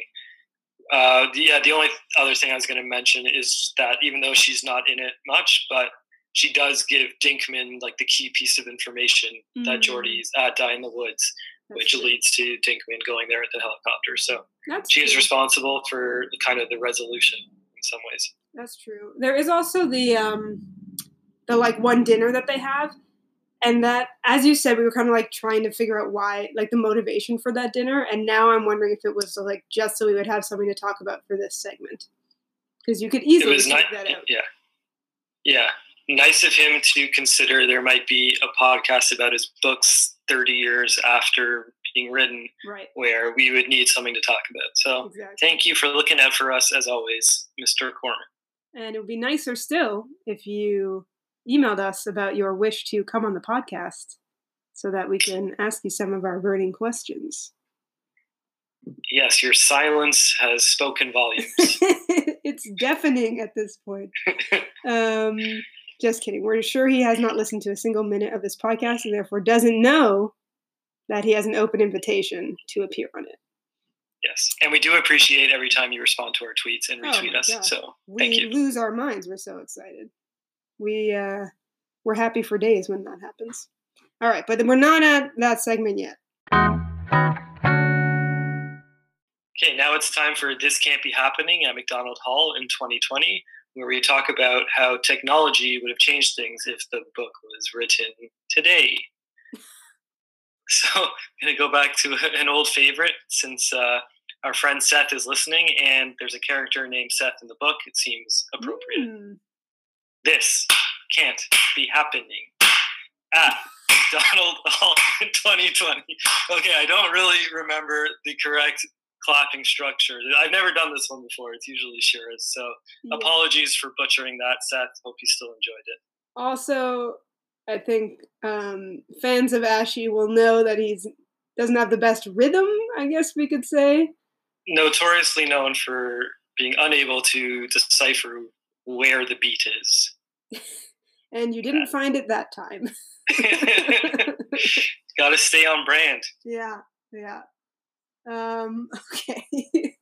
So technology in this book, I guess, would have changed something. So I think like Die in the Woods, in terms of like navigation and communication, it could have helped, but I don't know if they would have like had phones if they were trying to like really have like a wilderness survival experience, in which case they wouldn't have had navigation or communication. So that could have been like a choice. You know what I mean? And they may have not even had a signal, depending how deep in the woods they are. True too. If they did have a cell phone. But yeah, I did say Jordie would certainly have a cell phone, so they'd be able to like contact whoever he needs to contact to tell them that he's okay. Right, that's true. In the books, when he makes the call, it's from a payphone. FYI. Yeah. Also, like some of the movie stuff, I guess, could have been different. The blowing up the faculty building definitely could have been CGI instead of a model. Hey, I wrote that too. Hey, friends. But that's all I had. Did you have anything else? No, you took my CGI one, and that was my final point. Took it and ran with it. Yeah, so overall, not really too much difference, I would say. Yeah. This is a pretty technology-free or neutral book. Yeah, I would say so. I would suspect maybe the girls would have put like some kind of GPS tracker on Jordie somehow or something. Yeah. That had been written today. Yeah.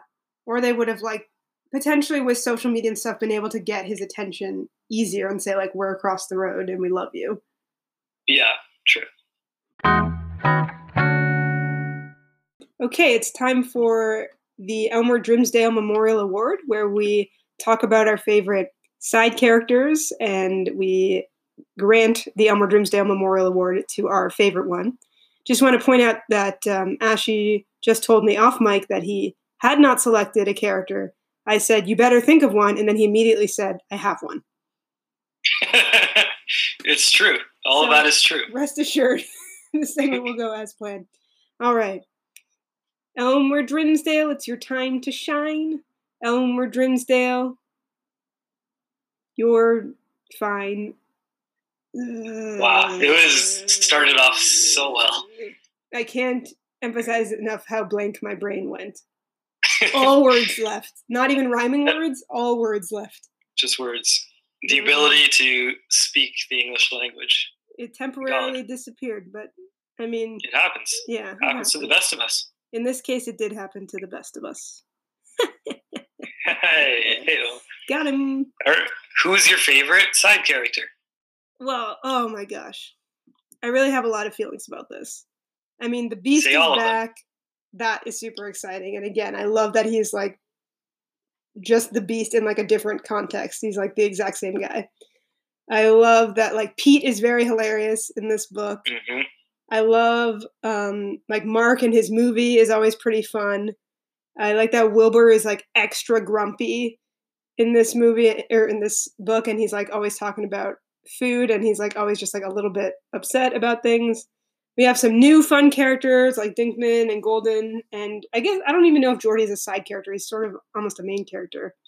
I was going to say that. Downside. I was going to not allow you to say Jordie was your favorite because he was the main. The one downside in terms of side characters for me in this book was Kathy and Diane, where they just are like very one-dimensionally boy crazy, and as you said, like Kathy is just like kind of a jerk a lot of the time. Mm-hmm. So, but I think Diane has like 2 lines in the entire Diane's book. Like really she never talks. Yeah, so that part's not great. In terms of the award, I want to bend the rules a little bit. Huh. I'll listen. Yeah, I don't think you're going to like this. I mean, the supporting characters are great in this book, but this book clearly has 1 star, and that's Bruno. And I really want to give my Elmer Grimsdale Memorial Award to Bruno. He is not a side character, but he's the absolute heart of this book. He is so funny. His energy is so crazy. I love his relationship with Jordie, and that he like hates him, then instantly loves him, then instantly hates him again, then instantly loves him again. There's just so much Bruno has going for him in this book that no other character really compares in my mind. And that is my case for why Bruno should win an award for which he should be ineligible. I mean, I will allow it. I don't know what the Academy will say, but I suppose it's fair. It is completely outside the scope of what the award entails, but you've presented a good case, and on this occasion and this occasion alone, I will allow Bruno to win the award. That's very kind of you. Both he and I appreciate it. Yeah, you definitely make a good point. Bruno really carries this entire book. It's more focused on him than probably any of the others. Mm-hmm. I would say, like in terms of like Boots really not doing so much at all, other than like getting kidnapped and stuff. But yeah, Bruno carries the entire plot. It's always like his motivation for things that makes things happen. Exactly. They're not, yeah. So you actually touched on like all the people I was going to list as like contenders, like the Marks and Pete's of the world. Yeah. You already spoke about, so I don't really need to. I think it's a close one for me, but I think Calvin edges it out because he has just so many funny lines. Yeah. And the die in the woods part is my favorite part of the book, and he has just some killer lines in that part, and I think I edge it to him. I'm sad he never refers to himself as the Beast. Agreed. And I'm also sad that at the end of Zucchini Warriors, he like talks about how he's like the Beast playing hockey too, like as a defenseman, and then they're playing hockey and he's not even mentioned as being on the team. Well, it might be because he's younger, so he might just be on a different team. I guess, but he's on the football team. Yeah. That's true. Well, again, no logic to it. Yeah, just like too much going on. I get it. You can't. If he was on the hockey team, it would be all about him, and obviously the focus was on Jordie. So it's fair. But yeah, Calvin gets it, which I think is back to back for him for me now. So congrats to the Beast. You're a breath of fresh air whenever you appear. You steal every scene you're in. And I hope to see more of you. I don't honestly know if he's in the next one. I remember so little about the next book. I don't remember if he's in it. That I don't think he is. I guess we'll find out. Yeah. Great. Well, congrats to Calvin, and I hope that in addition to the award, you appreciated the love letter Asher just wrote to you. My love letter started, Dear Calvin, how are you? I'm fine.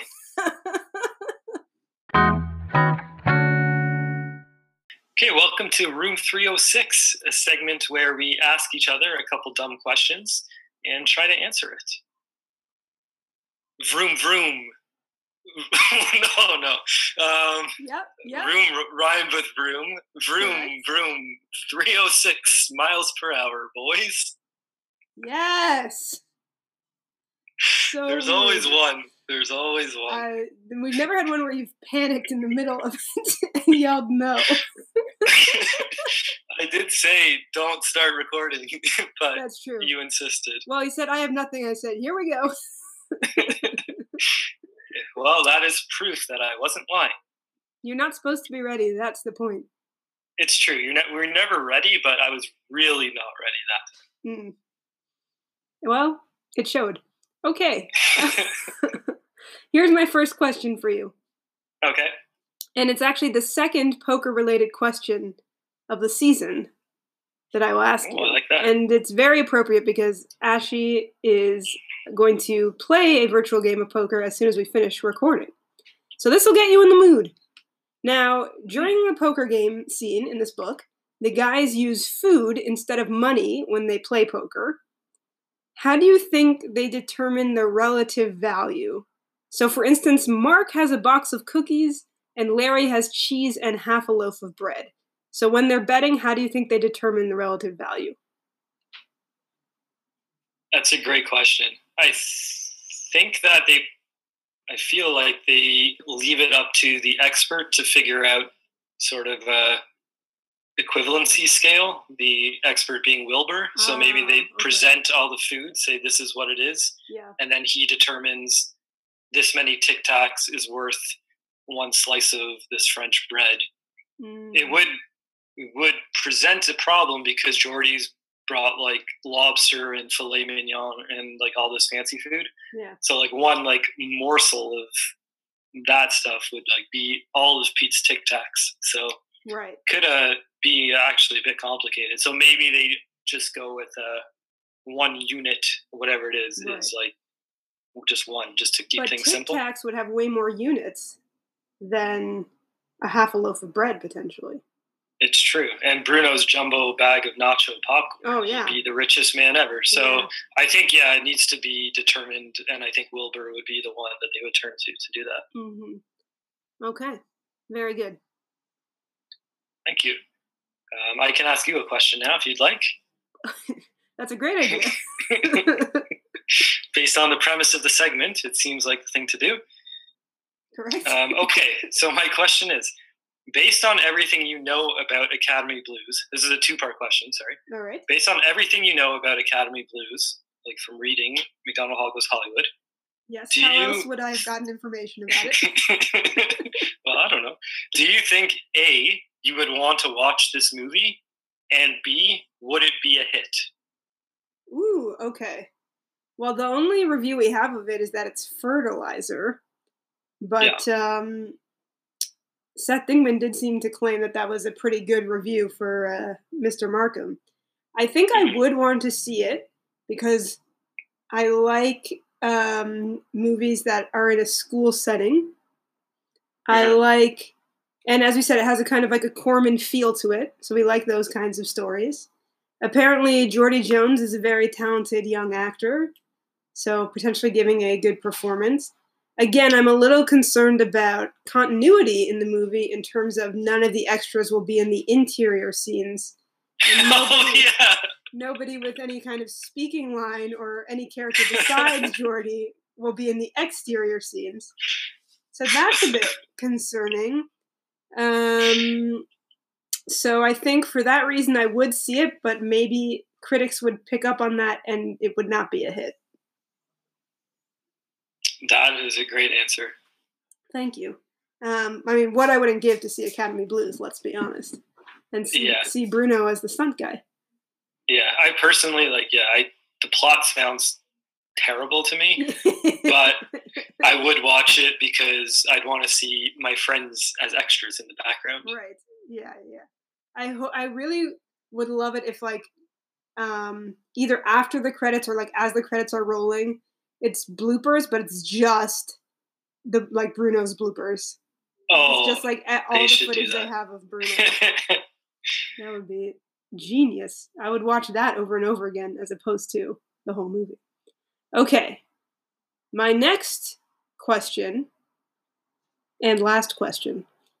Which beloved movie or TV show from our childhood do you think Jordie Jones could have starred in and why? Whoa, that is a fine question. Okay, 2 things come to mind. Yeah. I have 2 possible answers. The first is I think he could, even his initials are the same actually, as this young actor. I think he could do a tremendous job as Charlie Conway in Mighty Ducks. That's what I was thinking would be my answer. Taking Joshua Jackson's role. But and we then know a little bit of he's bad with his stick, so how is he going to do a triple deke? Oh, that's true. Yeah, because he's only... Yeah, well, he'll figure it out. They have magic. Tricks, camera tricks and stuff, Hollywood magic. Right. My other answer would be a bit of a deeper pull. And I think maybe maximum one person other than us has seen this movie in the history of the world. But I would say if he had the main role in the Buttercreamers gang. Oh, I was thinking about that movie the other day and wondering if there's any chance it's online somewhere. Yeah, if anyone knows what we're talking about. The Buttercream Gang, I think it's called. What is it? The Buttercream Gang. Not the Oh, sorry. No, but that's totally fine. Again, it won't matter to anyone because they'll never have heard of either. Yeah. It was like a Disney. So, was it Disney? It was like Disney adjacent. I don't think it was Disney. Yeah, it was a free movie you could get if you got a McDonald's Happy Meal. Right. There was 4 movies. VHS. This was I think the only live action one. I think the others were all animated. But it was a crazy movie about this like really nice boy and his like gang, but the gang just like does nice good deeds around the town. Buttercream gang. Yeah. And then his best friend moves away or just starts hanging out with like moves to Chicago. Yeah. And then he comes back, but now he's like a bad boy doing bad stuff. Correct. And it's just like about this kid trying to get his friend that's doing bad stuff to start doing good stuff again. Yep. And yeah, it was baseball. Like, they play a lot of baseball. Yeah, it hits pretty heavy. That it's an emotional watch. So I think. Can I risk spoiling the end? Because the ending is one of the craziest choices of any movie I've ever seen. Again, no one's seen it and no one has a chance to see it because it's only available from VHS in like 1994. But McDonald's Happy Meals. McDonald's Happy Meals. They end it with like, so like the bad boy goes back to Chicago and everyone's like, oh no, like we didn't have a chance to save him kind of thing. But then they like go on with their lives. Then the like main guy comes back home and everyone's like gathered around and they're like, I'm so sorry. I'm so sorry. And like you were meant to assume that like the bad guy was killed in some sort of like gang related thing. You're like, I'm so sorry. Like you did all you could. I'm so sorry. And he's like, oh my God, like what has happened? Like super upset. Then they show him a newspaper article where it's like the bad boy went back to Chicago and like formed a good guy gang and like now he's making a difference. So they just like pretended that he died to this kid for no reason. And the movie ends like, oh, he did make a difference. Why? Why would the appropriate way to present that information be like your friend died? Just kidding. He's actually doing great. Yeah, and it's like the parents are in on it. Everyone's in on it. The like pastor, everyone. Yeah. The whole town is gathered to trick this kid into thinking his best friend that he was unable to save has died. Whose idea was it, and how was everyone like, that's a great idea? Oh, if the writer of the Buttercream Gang is listening, can you please tweet us and explain to us how this all came about? So bad. Oh my gosh, I'd give anything to be able to rewatch it. Yeah. Oh man. Okay, that was excellent. I'm going to ask you my second question. But I totally agree. Jordie Jones would be amazing in the lead role in that movie. Go ahead. Thank you. Okay. Would you rather take a slap shot to the face, like a puck to the face from a slap shot, or go on Die in the Woods if you know your food is going to sink to the bottom of the lake? Holy moly. Well, do I take the puck to the face in a heroic save to win Macdonald Hall the game against York Academy? Or do I just get a puck to the face? Let's say yes. I mean, to be honest, it is a tough call because taking a puck to the face sounds terrible. Yeah. Die in the Woods does sound terrible, but also I'm like with the gang and I feel like we'd have a lot of great memories from that experience. Yeah. But given how much I hate camping and given how much I like attention, I think I'm picking puck to the face. Fair choice. Can I ask a quick follow-up that I just thought of? Sure. Which is, which of those two options would our mother be more upset about hearing after the fact? I mean, this is a tough question. I mean, I guess if I survived, like if I was home and was like, this is what happened on my wilderness survival trip, I think she'd prefer that one just because there was like no potential lasting brain damage. Yeah, I agree. But I mean, you can answer this because like almost the same thing happened to you once when you took a baseball to the eye. Yeah, I can confirm she doesn't like it. Yeah, it's not her favorite thing. And your movie director was pretty upset because you pushed shooting back on your movie. I had to do so many interviews. Yeah. That was a good question. Thanks. Okay, it's time for a report card when we grade the book. Report, report, report, report. Report card time. Yay. Okay. All right. It's not easy, folks. It's not easy. Yeah, you try coming up with new jingles. Yeah, you jerks. Do you want to go first? Sure, I can go first since I have the infamously less exciting report card method. After my failed attempt at a last-minute switch to one of your scales, when that went awry last time, I think I'll just stick to my tried and true letter grades. I would give Macdonald Hall Goes Hollywood an A- for the following reasons. As a kid, I remember this being often my favorite, or like cycling through between this and Zucchini Warriors and War with Mr. Rizzle, but like this one always kind of stood out as I think my like slight favorite at growing up. And a lot of it I still love, but I don't know. There was like a couple things about it that just it didn't flow like quite as well as Zucchini Warriors for me. Yeah. There is a lot less like side character involvement, which I love, and so it's like much more of like a focus on basically Bruno and Jordie. So that being said, like I think it's very funny. There's some very funny lines. I think the ending, how it all like comes together, is really good. Like the Die in the Woods ending combined with and then like the last day of shooting ending. Yeah. So it's really good. Don't get me wrong. It's just like slightly worse than I remember it being, but I remember it being my favorite.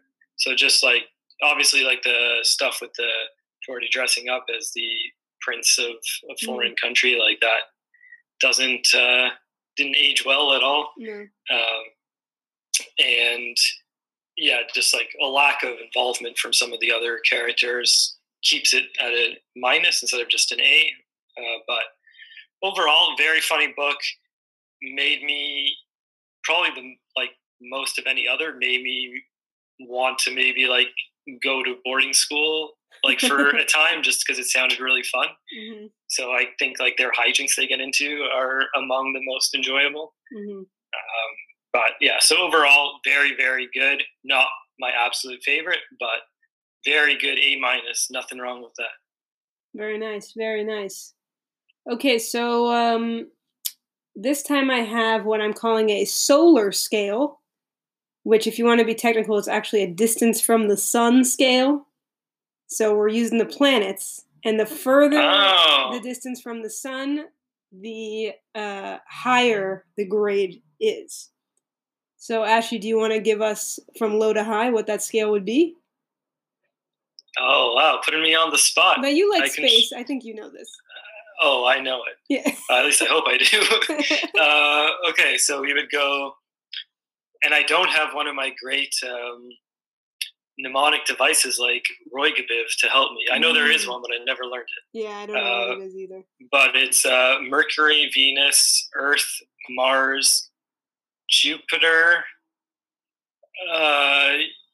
Saturn, Uranus, Neptune, and no longer Pluto. I don't know if you're counting Pluto in your scale or not. Pluto is not on my scale, but that was excellent.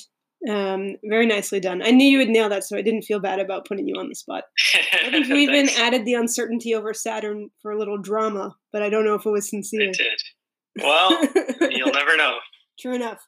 Okay, so I am giving this one a Saturn, so third from the top.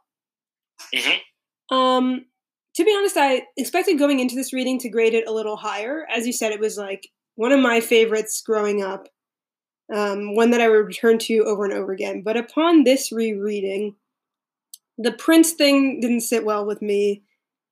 The fact that none of the movie stuff seems to make any sense annoyed me a little bit.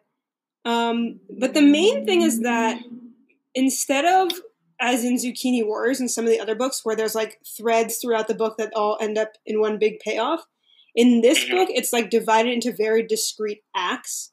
that all kind of like resolve within themselves, right? It's like first hating Jordie, then liking Jordie, then the hockey game, then go die in the woods, right? And so it's like they're just like there's just these chunks. And you're right, like the climax is kind of fun, but for me, Die in the Woods is like the least fun part of the book. Like it is very funny and Calvin's very funny, but I like the stuff when they're like on campus and like dealing with the movie people and all of that a bit more. So for those reasons, it kind of like fell in the ranking, but it's tough to deny how fun this book is. Like putting aside all of that, it's just like really fun to have Jordie and the movie going on. Their antics in this book are really fun. So, I mean, highly recommend. It's as you said, in the top 3, or at least in like the higher echelon of the Bruno and Boots series. Okay, now it's time for our final segment called Our Man Corman, where we tweet Gordon Corman live on air. Ladies and gentlemen, tonight we have a very nice bottle of Our Man paired nicely with this Corman. Like the wine. Yeah. Okay. The waiter's got the wine. What's a Corman? It's like a gamey fowl, I think. Ooh, okay. On the strength of that answer, I now like that jingle. Okay, folks, so as is our new custom, we have drafted a tweet to Gordon Corman off air. It says, "Hey, at Gordon Corman, we just finished Macdonald Hall Goes Hollywood. When are you going to publish the screenplay of Academy Blues? Hashtag Fred the goalie." I'm going to send it. Send it. Here we go. It is sent. All right. Excellent. And that's our episode. This was a fun one. I mean, a real good one. We went a little long, but really, what else are people doing? They want to be listening to 2 hours of us talking about Macdonald Hall Goes Hollywood, I would think. Obviously.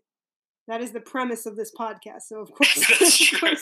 So we hope that's what they want. Yeah. And I'm really excited for our final episode, both because it will round out this first season for us, and also because it's a book neither of us are really familiar with.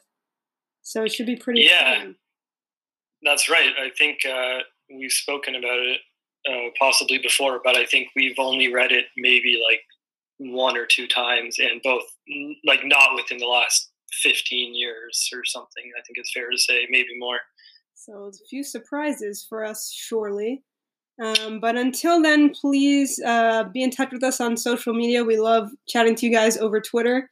Remember to rate and review us on iTunes. Again, no clue what that does, but it's probably important. And you gotta do it. Tell all your friends about this podcast and spread the good word about Gordon Corman and the golden age of his books and potentially Canadian children's literature.